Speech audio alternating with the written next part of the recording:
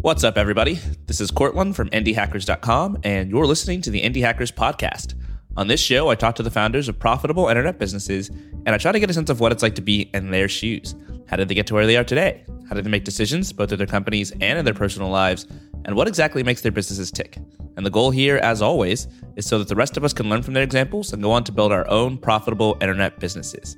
This is a quick chat episode, which I've been doing once a week for a while now, where I bring on an indie hacker from the website who's been posting milestones about their project or their business, and we just talk about it for half an hour. So today I'm sitting down with Stefan Endres. Stefan, welcome to the show.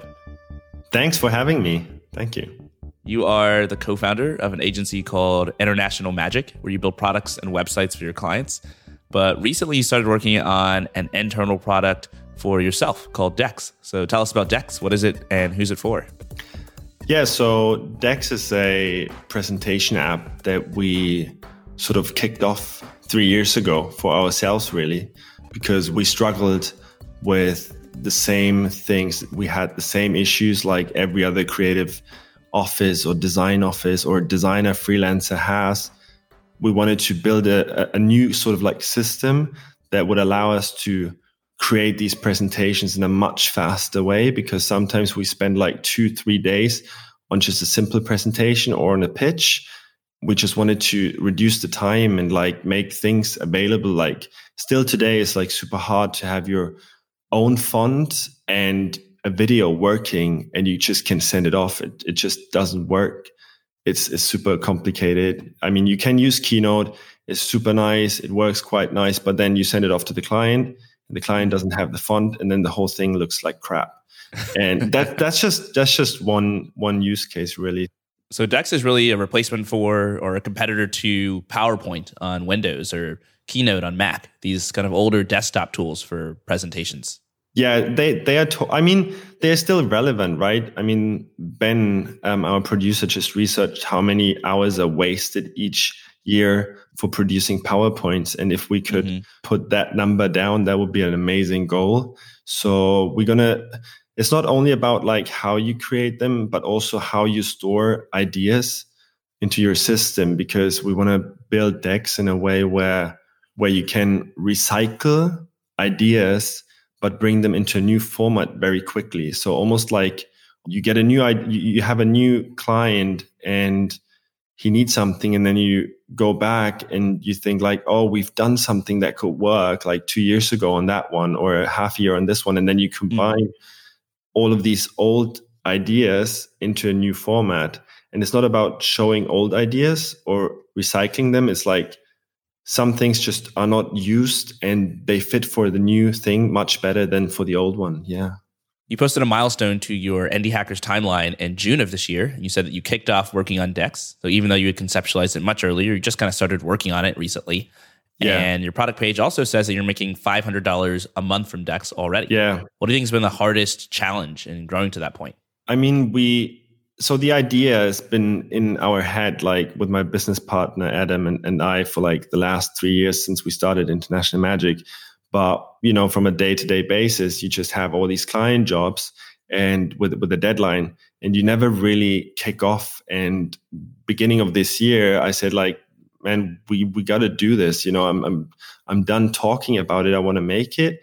And then in June, we sort of like had the team together with like 2 super dope developers, our producer, who could, you know, manage the team as well, and, you know, take care of timelines, etc. Because we are bootstrapped, so we have no funding, nothing.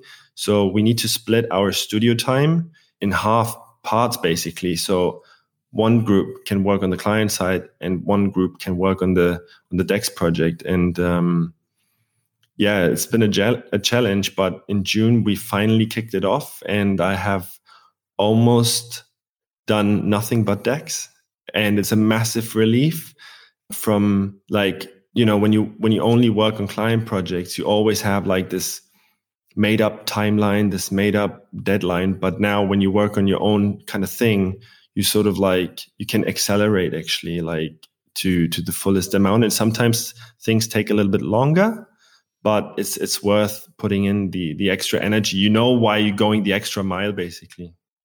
Totally.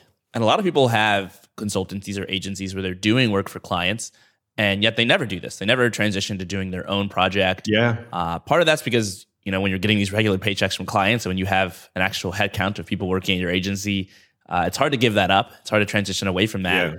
And part of it, I think, is just confidence. It takes a lot of confidence to believe that you've got a good idea for a product and that you can make it work and grow it to profitability. What gives you that confidence with Dex? I mean, I guess, as I told you before the chat, that I've been listening to indie hackers and figured out that there's a whole community around bootstrapping and indie startups and all that. It gave me like sort of the confidence, because obviously when you never done anything like it and you never worked in a massive sort of startup, maybe you're not confident enough to kick off. But, when you listen to all these podcasts and then people tell about their own things, what they worried about, and then they still made it, that gives you confidence to actually just dive in, surround yourself with everything you can find, like read all the books, like listen to everything you can, and then educate yourself, and then just do it. And like, you need to find a great team that you trust. But then once you make that call, it's just amazing. And everyone can do it, Tell me about finding that team, because one of the things you mentioned when you posted about kicking off Dex in June of this year is that you finally have the right people. You finally have the right team together to really bootstrap this product. Yeah. So with International Magic, we are an experienced UI design company building cutting edge things. And we often work on projects where we don't have a solution ourselves in the beginning, but we take on the risk and then we execute by researching how it could work. And we have such a tight core team of developers that we work since like 5 or 6 years together on a daily basis. And they're around the world, basically, Sweden. I'm here in Munich with Christoph, and then in London we have James. And this year, another developer who's like super strong on backend development work joined the team, and that sort of like gave me the confidence to build something like this. And I knew that we are now with 2 developers can execute something as big as this, because I think when, obviously indie bootstrapping, you can also execute small ideas really nicely and really quickly. But Dex is a little bit more advanced in terms of like coding, and you need a proper backend dude who knows his shit, basically.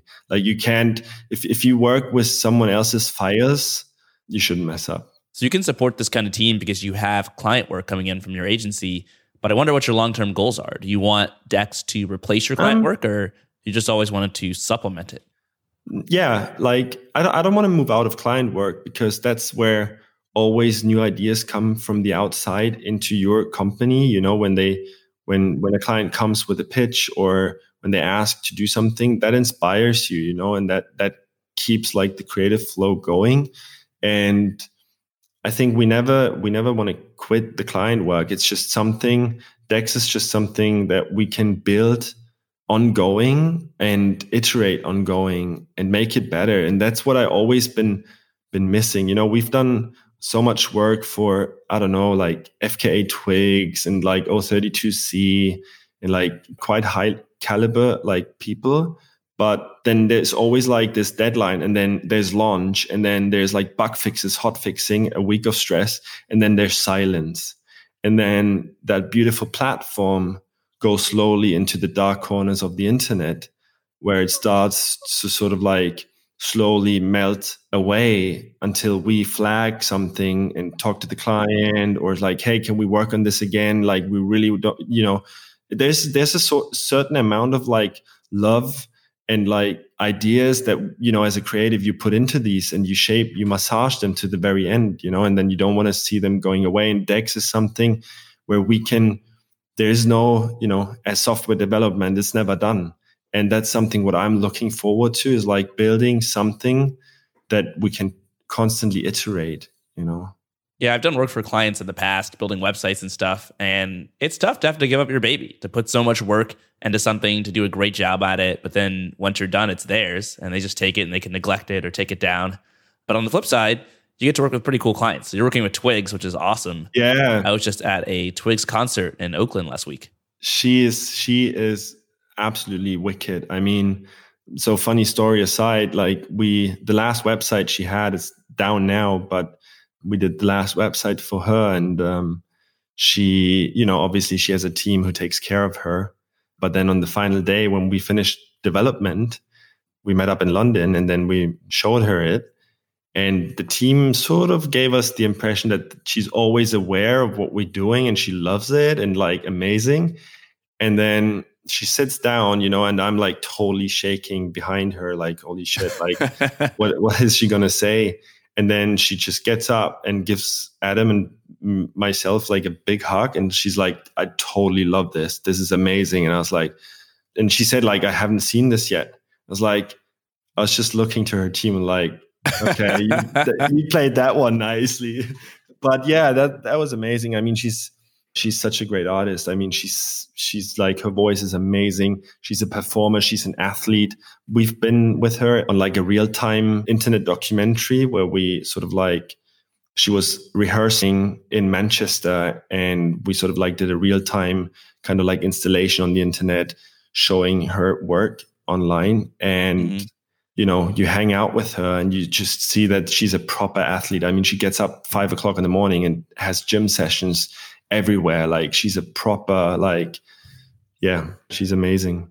So Twigs is an example of a client who you do work for your agency. What kind of customers do you have for Dex? And also, what are some of the differences between finding clients for your agency work and finding customers for your product? It's a good question. I mean, the finding customer thing for us as a creative studio, we've been super lucky. We never sort of like try to find people. We've been lucky enough that they find us now, but that comes from Adam and I put a lot of like work before we started out with like International Magic in our portfolio. We worked a lot like on, things for like low budget and put all our energy and like, thing into it. And then you build up your reputation and now International Magic is here. And then, it's like, once you have someone like Twigs or O32C, then it's easier that new people will come to you and talk to you. And I mean, last year we joined Management Artist. They like sort of like representing us worldwide. And then, you work for like even bigger clients under the radar a lot of times. But yeah, so that's one thing how it works with International Magic. With Dex, it's the total opposite, and that's what I'm learning right now as well. Like I'm trying to sort of like find all these spots where I could like place it, and not placing it, but where I could find the spot for Dex. So I'm really trying. I put a lot of like thinking into what is our core audience. And first, when I thought about it, it could be everyone needs presentations. So my audience is like pretty much everyone. And it's like, no, let's start off with the people that I know best and like the problem that I have myself. Like, okay, let's do this for creatives and like innovators who understand the proposition of this product. So 1.5 weeks ago, or almost 2 weeks ago now, and when we launched Dex, I put it up on SiteInspire. You can submit a website and it got featured. And then that hit that sweet spot of people, which is actually our audience, UI designers, creatives, creative agencies, people who are creatives and are looking for collaborators. So, and that basically hit our inbox like crazy. So the first 3 days is like 900 signups or something. And like from like quality dudes and that which helps, because if you put it first day on a product page, if you put it on Hacker News, everyone signs up and you're like, okay, now I got, I don't know, maybe when it kicks in, you have like 5,000 subscriptions, but who is this? That's how I'm trying to find the people. And, we got a little bit of time because Dex is still under development. I mean, we have the enterprise version, which is like a custom installation in it. and we're going to do all the templating from scratch by hand. But now still we have like probably around 3 months till the product launches. And that's the amount of time that I have to find more people getting excited. I think that's so smart to decide that, yeah, your product can be used by everybody, but that's not who you want your early target audience to be. You want to hone in on a more specific group of people, ideally a group of people that you like working with and that you understand. So that way you can tailor your product's feature set and its design and its messaging to that group of people and make it something that's truly amazing for them just to get started. And you can also identify where these people hang out online. So you posted Dex to Site Inspire, where you could find other creatives and designers to use it. And that's better than posting in some general place where you're going to get all sorts of people who your message doesn't really resonate with. One of the posts that you made to your Indie Hackers timeline is you posted about putting up a mailing list so people could join and follow along with Dex. And you referenced being inspired by this post by Kevin Kelly called 1,000 True Fans. And I've heard a lot of people reference this post. So what does it mean to find 1,000 true fans, and why did you find that inspiring? When you start off like thinking about your own idea and how you could build it, and then you get overwhelmed because you read so much stuff on the internet. There's so much noise around it. But then it's kind of a relief post because you read it and it's like, okay, 1,000 is a tangible number. This is a number I can get, my head around it. And come on, like 1,000 people should be doable for everyone, and like that was the inspiration really. And we had a talk in Antwerp for a design festival called Us by Night. And I was like, okay, cool, shit. We don't have a product page. Christoph, we need a subscription page, like a simple sign up on the domain, just looking kind of cool. And we need it now because we have the talk basically in 2 days. And then we sort of like introduced it on stage and we had instant, people signing up like on that night. Like I think it was like 250 people or something. I don't remember exactly how many, but it spread out during a couple of days. Well, you eventually got to 1,000 because you posted another milestone to your Indie Hackers timeline about reaching 1,000 early adopters for Dex. And these are people who had all given you their email addresses and who had taken a survey as well, because you asked everybody who signed up to fill out a survey, I believe. Yeah. So basically, once you subscribe on the homepage of Dex.app, then you put in your email and then you get an email back with the double opt-in, basically confirm your email so we can put you on the list. And then you get a welcome message, just transactional email really, where, I'm not going to like bullshit or something, where it's like, hey, we just need your help. Would you mind like taking that survey and to become an early adopter? Because then I know, okay, these guys are real. These are the people that I really want to show the product, the beta, as soon as it's ready, and I can contact them, And the funny thing is, if you ask, people really will do it. Like they will help you. People are by default nice, and they are like super helpful and supportive. Like I haven't gotten any email where it says like, oh, you guys suck. It's like, no, like it's been amazing so far. And I'm really like, I appreciate that. It gives like so much energy back. What have you learned from people giving you feedback through this survey? What I learned about is that usually as like creatives, we assume a lot of times, it's like when I talk with Adam about a design job, and it's like, hey, this could be a really cool feature, or even Dex, hey, let's make this. This is like amazing. I want this feature in. Then it's more like, it's like emotion driven by emotions, right? Because it's just a train of thought you have right now and then becomes so big. But if you have actual data from a survey that 1,000 people did, then your sort of like MVP feature list reorders, because people don't care if you have video integration just now, and they just need import PDF function or something. Right. I'm just making something up, but we have that MVP sort of like feature list, and that is informed by the survey at the end of the day. So yeah, it's good. Yeah, even if you're building something for yourself, you're not going to guess perfectly what all of your customers are going to need and their top priorities and feature requests. You're going to have blind spots, which is why it makes so much sense to do a survey like this, to talk to your customers, because No matter how confident you are in your idea out of the gate, like you're always going to have some things wrong. Exactly. And they come up with like stuff. I mean, to be honest, we have thought about a lot of stuff, but sometimes like it hits you and like, yeah, of course. Like, how could I miss that feature? It's like so crucial, so important. Let's put this on the feature list. Just give it 2 heads up actually instead of 1. So yeah, I mean, that feedback is like so valuable, really. One of the things that differentiates you from a lot of the founders that I've talked to is obviously that you've got this agency. So you've been doing a lot of design work and products for clients for a while now. Do you think that gives you an advantage when it comes to working on your own product, Dex? Yes and no. So once you get into this indie bootstrapping thing, right? Everything you read is like, execute fast, don't care about the design, do it quickly.